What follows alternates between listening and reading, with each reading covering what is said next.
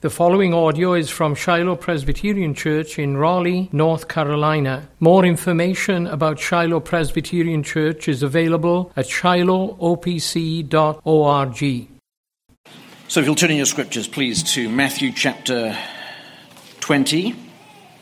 We're reading from verse 17 to verse 34. If you've been here the last 2 weeks, you're going to continue to see our Lord continuing to teach on the theme, the first shall be last, the last shall be first. And we see this exemplified in three different narratives here.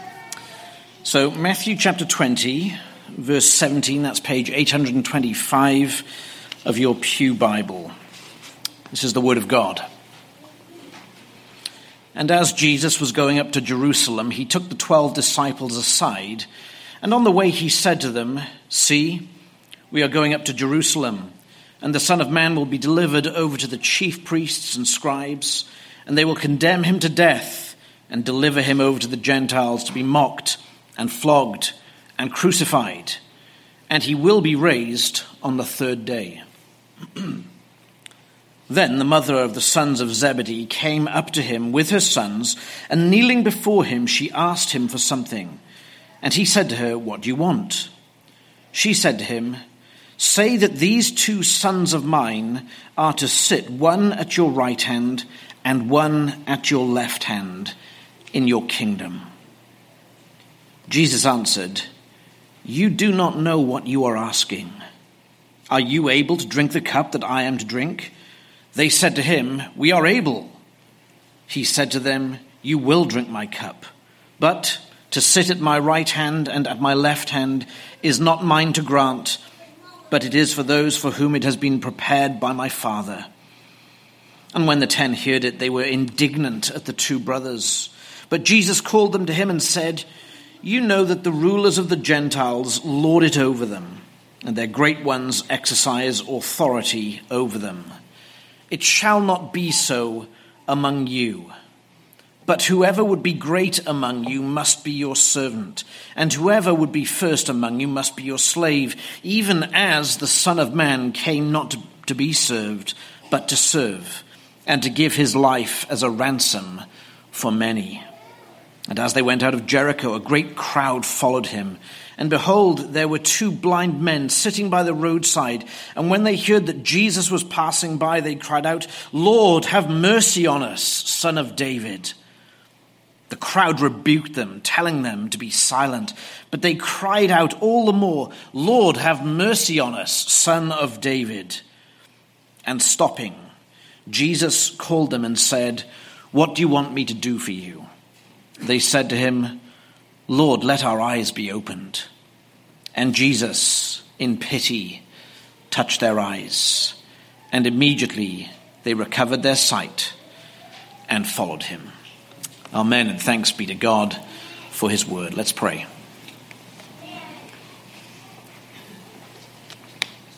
We pray now, Lord God, that our Savior would increase and we would decrease.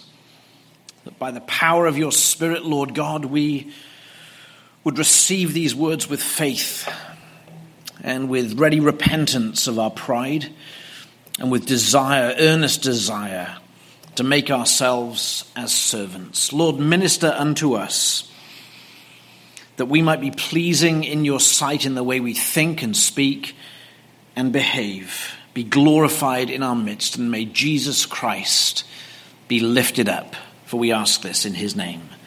Amen.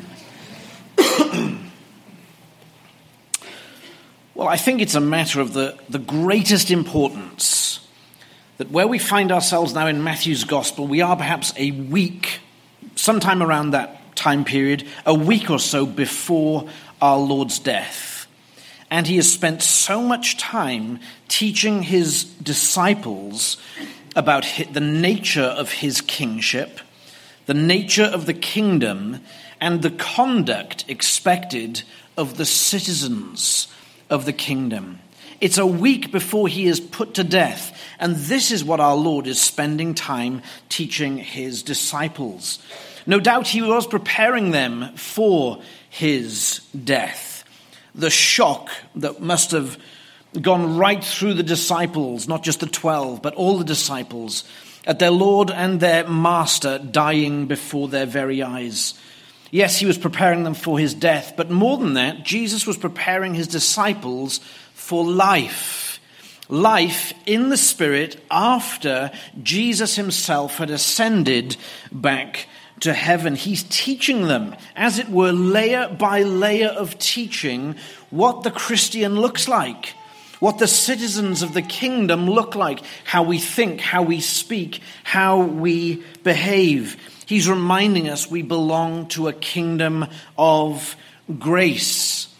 And the great challenge to us is this, that we think and behave like members of the kingdom of grace, not like the members of the kingdoms of this world. We must consider ourselves nothing if we are to be fruitful servants in the kingdom of heaven. We must make ourselves last. We must consider ourselves servants, verse 26, slaves, verse 27. That's to be the mindset of the Christian. Why? Because it was the mindset of our Lord Jesus Christ. And we see this teaching once again in these three distinct sections. If you have your Bibles open, and it might help you to have your Bibles open, especially if your Bible has headings, you can see there are three distinct sections, verse 17, verse 20, and verse 29. Three distinct teachings, but they all feed into this overarching teaching. This is the character of the king, and this must be the character of his citizens. This is the character of the king, and this must be the character of the citizens of the kingdom.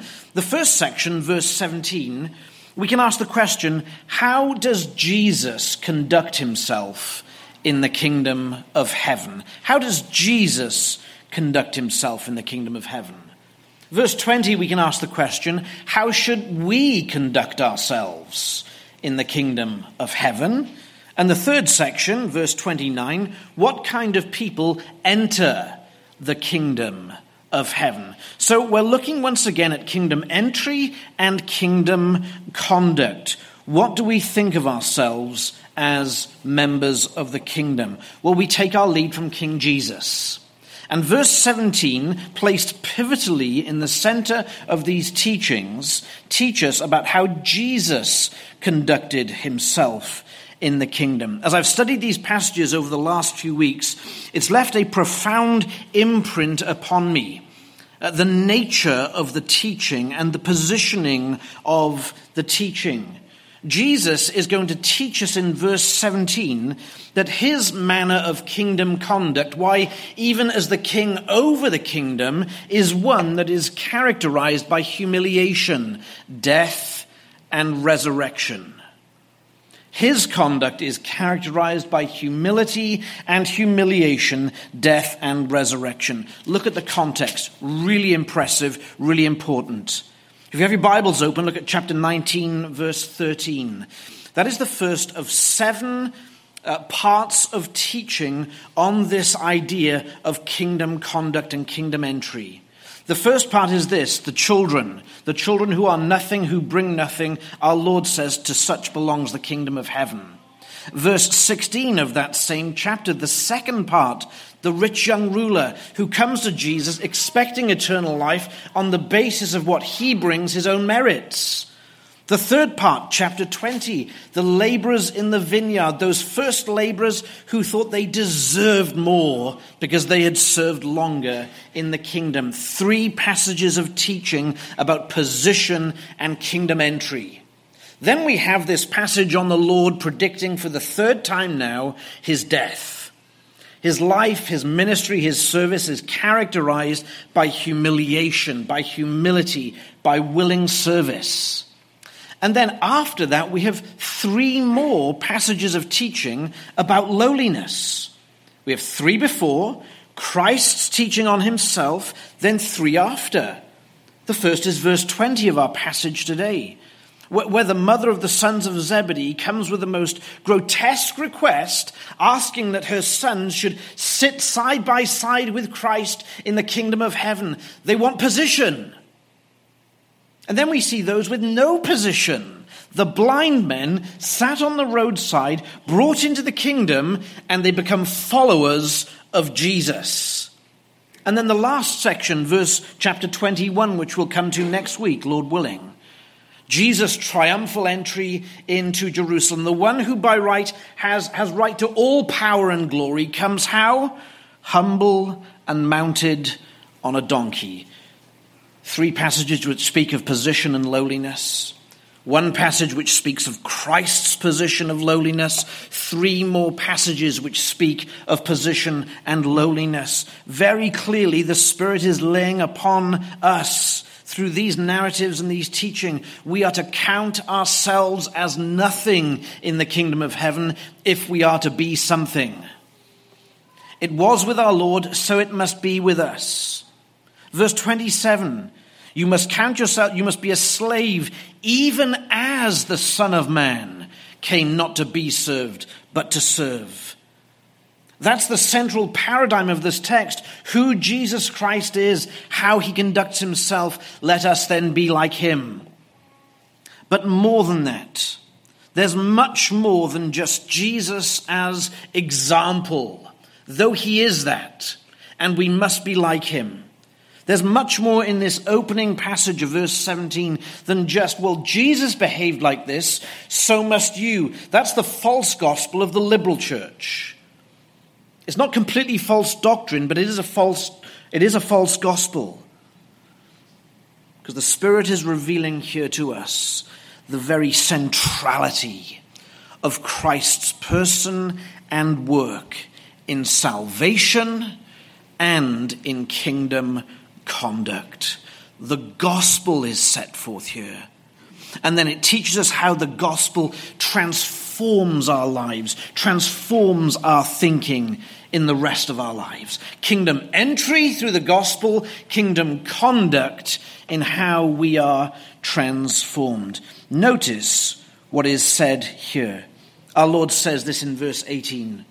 We're going to Jerusalem, and the Son of Man will be delivered over to the chief priests and scribes, and they will condemn him to death and deliver him over to the Gentiles to be mocked and flogged and crucified. And he will be raised on the 3rd day. Note first the fact of Jesus' prediction. He is very clear about what lies ahead of him in Jerusalem. He's very clear on the facts, the details, the people involved. The Jews will hand him over. The Gentiles will crucify him. In other words, the whole world, as it were, of peoples, Jews and Gentiles, will stand against him in his death. And yet it is the whole world, Jews and Gentiles, for whom Jesus came to live and die. Jesus says, I'm going to my death. And it's going to be a crucifixion, the cursed death on a cross, the heaviness of soul that our Lord must have exhibited in this teaching must have been visible to all. The same heaviness that weighed upon him in the garden when he spent all night praying that the Lord would deliver him from this. But our Lord is telling them the crucifixion, self-abasement, doing the will of him who sent him, being humiliated, listen, mocked, flogged, and crucified, laid in the grave. Friends, for Jesus, these are ministry necessities. Ministry necessities. This kind of humiliation is necessary to his peculiar mission. He says he's going to Jerusalem, the royal city, where he could take power on the throne of David. But this is his way to power and the throne of David. This is his way to glory and resurrection. Death, humiliation, doing what his Father told him to do. He takes the disciples aside. There's a greater crowd going with him to Jerusalem. We know that from verse 20. But verse 17 says he takes his disciples aside, a private audience with Jesus. He's setting them apart from the crowds, preparing them for what is to come. The great heaviness of the announcement, now for the 3rd time, He's going to die. But that's not all that he says in the announcement, is it? Wonderful announcement. No, because he says he will be mocked and crucified, and he will be raised on the third day. He will be raised on the third day. Yes, Jesus is painfully aware of the darkness and the curse of crucifixion, of the humiliation of mockery and flogging and trial. But he's also well aware of the resurrection. Friends, the gospel involves resurrection. The gospel involves resurrection. And here Jesus is reminding us that he is a savior, a leader, a king like no other. Every other leader that had lived before him and lived after him, every other despot, dictator, ruler lies smoldering in the grave. But not Jesus. He was raised on the third day and ascended into heaven, and he is sat at the right hand of the majesty on high. Friends, here is the gospel. Jesus came to live. Jesus came to die. Jesus came to be raised from the dead so that we might have life and we might have health. Yes, we must come to terms with this gospel. We bring nothing to it except our own sin. And it is Jesus who is the Savior. And with this salvation comes a way of living, a mindset of lowliness and humility. But it is not a mindset of lowliness and humility which saves anyone in this room. It's Jesus that was nailed to the cross, and there was no other with him. Jesus alone. We must come to terms with this gospel, full and free in Jesus Christ alone. He who is raised from the dead will surely raise us. And as Scripture says, he has also raised us to newness of life. And that's what this passage is speaking of. The gospel of Jesus Christ, delivering sinners from sin and raising us to newness of spiritual life. And there's a slip in that newness of spiritual life in the life of two of his disciples in verse 20. We ask the question here, how should we conduct ourselves in the kingdom of heaven? Because the disciples here got it badly wrong. Let's be very clear. They got it badly wrong. Notice the first word of verse 20, it's then. It's entirely unspecific as to timescales. It just means it happened in a set of circumstances, in series, but it doesn't tell us when. But the Spirit has placed verse 20 right after this teaching in verses 17 to 19 for good reason. What is asked of Christ here by James and John's mother, and they by implication, is entirely incongruous, out of place with the teaching that precedes it. It's entirely out of place. It's as out of place as a person with a splinter in their finger complaining how much pain they are in to someone who's dying of cancer. It's so out of place. If we were there, our jaws would hit the ground. James and John's mother come up to Jesus and say, granted they will sit at your right and your left in the kingdom of heaven. What in the world? And the Spirit has done what? Put it right next to our Lord's teaching on what he must go through, on what his mind is like. And they immediately say, give us position. Give us the greatest position there is. Jesus tells them, you don't know what you're asking, verse 22. Perhaps even Jesus is astonished at this. He says, are you able to drink the cup that I'm going to drink, the cup of God's wrath? More remarkable is their answer. We are. Complete lack of self-knowledge. A complete lack of self-knowledge on the part of the disciples. Jesus tells them actually, well, you will. you will drink the cup. It's not exactly the same cup, but it's close enough. James will be killed with the sword, Acts 12. John is ultimately exiled on the island of Patmos. We know not what happened to him in the end. Jesus is saying to them, to have position like me in the kingdom of heaven, you must drink the cup that I drink.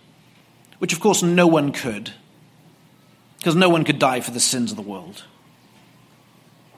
He's connecting position with his achievements. That's interesting, isn't it? But consistent with the rest of the theme of the passage, even after he tells them, you will drink of the cup, he still says to them, it is not for me to give to you to sit at my left and right. Those who think they deserve position and glory and honor in the kingdom will not receive what they think they deserve. That's what our Lord is saying. Even if you could drink of my cup, he says, it is not for me to give to you to sit at my right and my left. Naturally, this makes the rest of the disciples indignant. Of course it would. Who are these two to think that they should sit at Jesus' right hand and left hand? Why, that's for me to sit there. Possibly they think that. And all this situation gives rise to Jesus' teaching of verse 25. He's reiterating the theme of these 7 passages together. The kingdom of heaven is not like the kingdoms of this world. It's a kingdom of grace, kingdom of mercy, kingdom of humility. He says in verse 25, you know that the rulers of the Gentiles lord it over them, position, and the great ones exercise authority over them, position again. The Gentiles rule for position, glory, might, power, fame. What does Jesus say, verse 26? It shall not be so among you. It shall not be so. The kingdom of heaven is to be categorically different to the kingdoms of this world, and the citizens of the kingdom are to be categorically different in character and practice to the kingdoms of this world. And that's precisely what Jesus says. But whoever would be great among you must be your servant. And whoever would be first among you must be your slave, even as the Son of Man came not to be served, but to serve and to give his life a ransom for many. You can see what our Lord is saying, can't we? Greatness in the kingdom is not about thumping one's chest and shouting loudly about one's achievements. It's about being a servant. Do we hear that, friends? Jesus says a slave, less than a servant. The lowest of the low in society. We must make ourselves servants. Friends, is that your heart? I fear that some of us here need to hear this particularly today.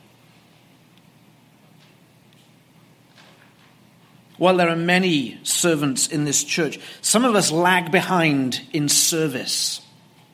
We expect to be served rather than to serve. Our Lord says that's contrary my character. It's contrary the kingdom. If you would be great, you must be your servant. If you are first, you must be slave, even as the Son of Man, just like the Son of Man. Because he behaved this way, the King of glory came as a servant to give his life a ransom for many. So too should his followers be servants. Friends, are you one of those people who in life and in the church takes and does not serve? Who takes and does not give? You must earnestly wrestle with yourself, your character, your conduct, your mindset. Jesus, the King of glory, died on a cross. Yes, to give us salvation by all means, but also to set the tone of service and character in his kingdom.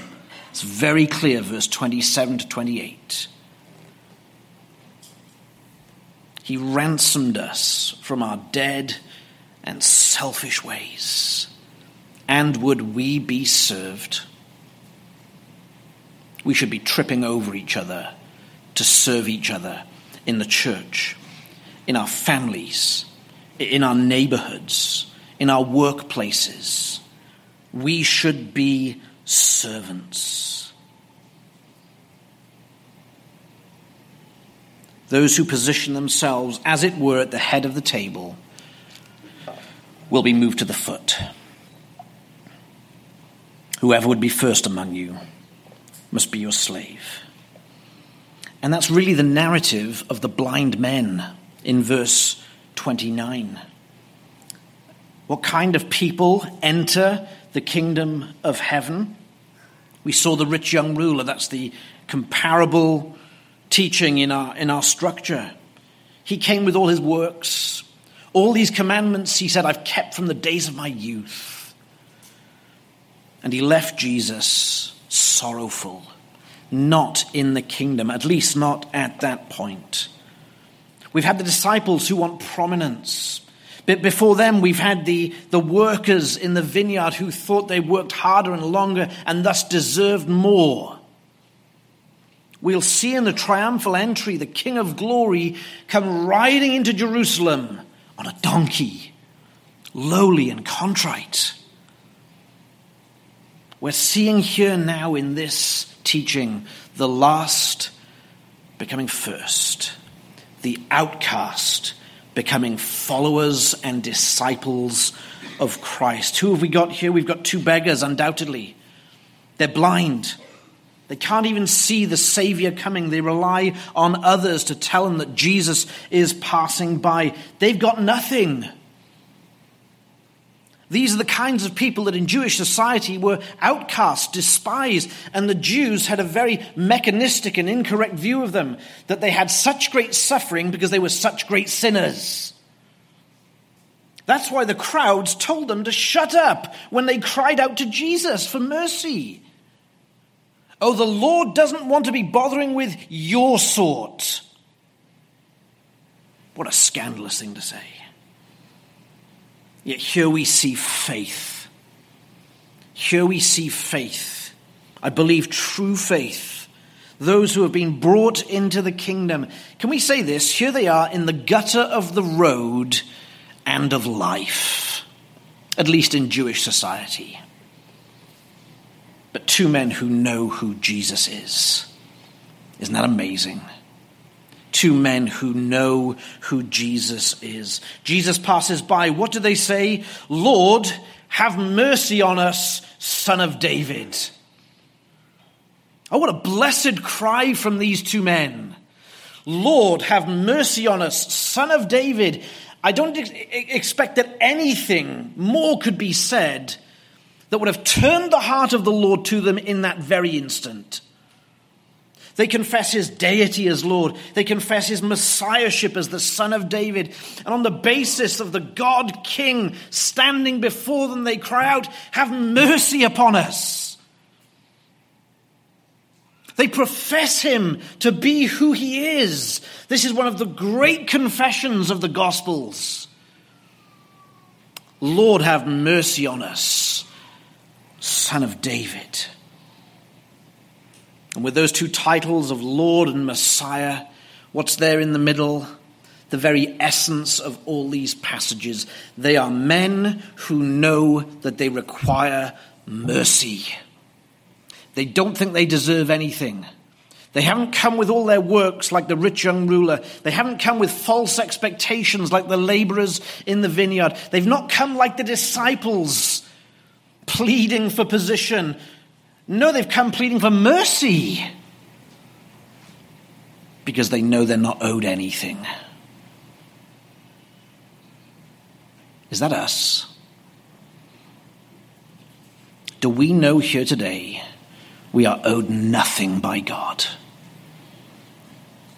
And we come pleading his mercy. We are only owed by God when God obligates himself to us in covenant. They cry for mercy. Jesus says to them, what do you want me to do for you? And they said, Lord, let our eyes be opened. And in pity, the record tells us, in pity and compassion, he touched their eyes, and immediately they recovered their sight. Immediately they recovered their sight. But the clue to faith and devotion is not just in their confession of the Christ. It's in what they did next. The Gospels are full of records of those who received healing and then went nowhere near the Christ. What does it say of these two? They recovered their sight and followed him. The word follow in Greek is the word for disciple. They were disciples of Christ. They were part of that crowd that gathered with him and followed him. They confessed him to be God and Messiah, and they were ready to follow him. Can we say this? The last in the kingdom became first. The least became those numbered in the greatest. What blessing there is in the kingdom of heaven for those who count themselves as nothing. As I've mentioned, friends, we're seeing this pattern in the text. 3 passages which illustrate the lesson.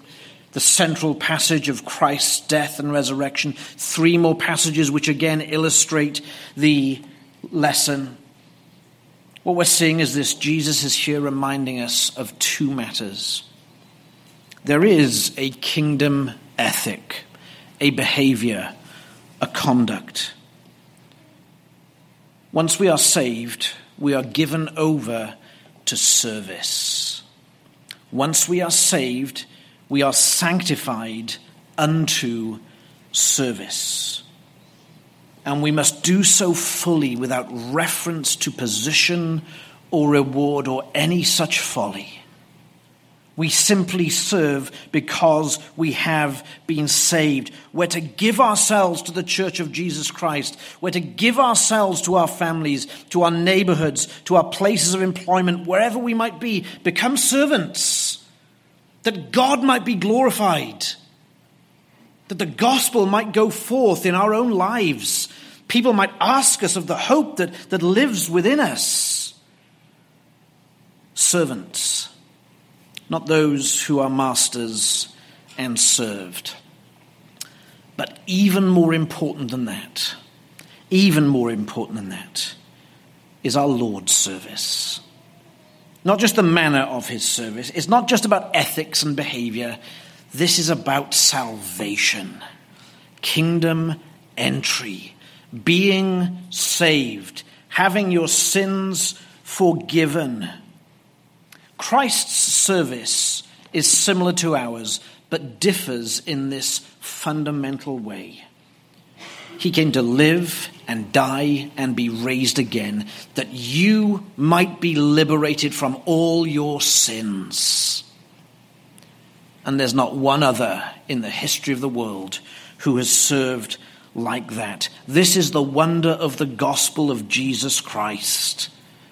He's provided a way back to God from the dark paths of sin. Are there any here today who don't believe this? We would urge you, dear friend, with all that is within us, to come to Christ for faith, come to Christ for repentance, come to Christ for forgiveness. There's no other way. If you have another way, come and talk to me. We'll talk it over. There is no other way except the perfect righteousness of Christ, the perfect sin-atoning death of the Savior, to remove our sins from us and grant us a righteous standing before God. Believe on the Lord Jesus Christ and you shall be saved. And if you have been saved, as many of us have, praise the Lord, our salvation is unto a conduct. It is to service. Devote yourselves to being servants. And may the mind of Christ, our Savior, dwell in us richly from day to day. Let's pray.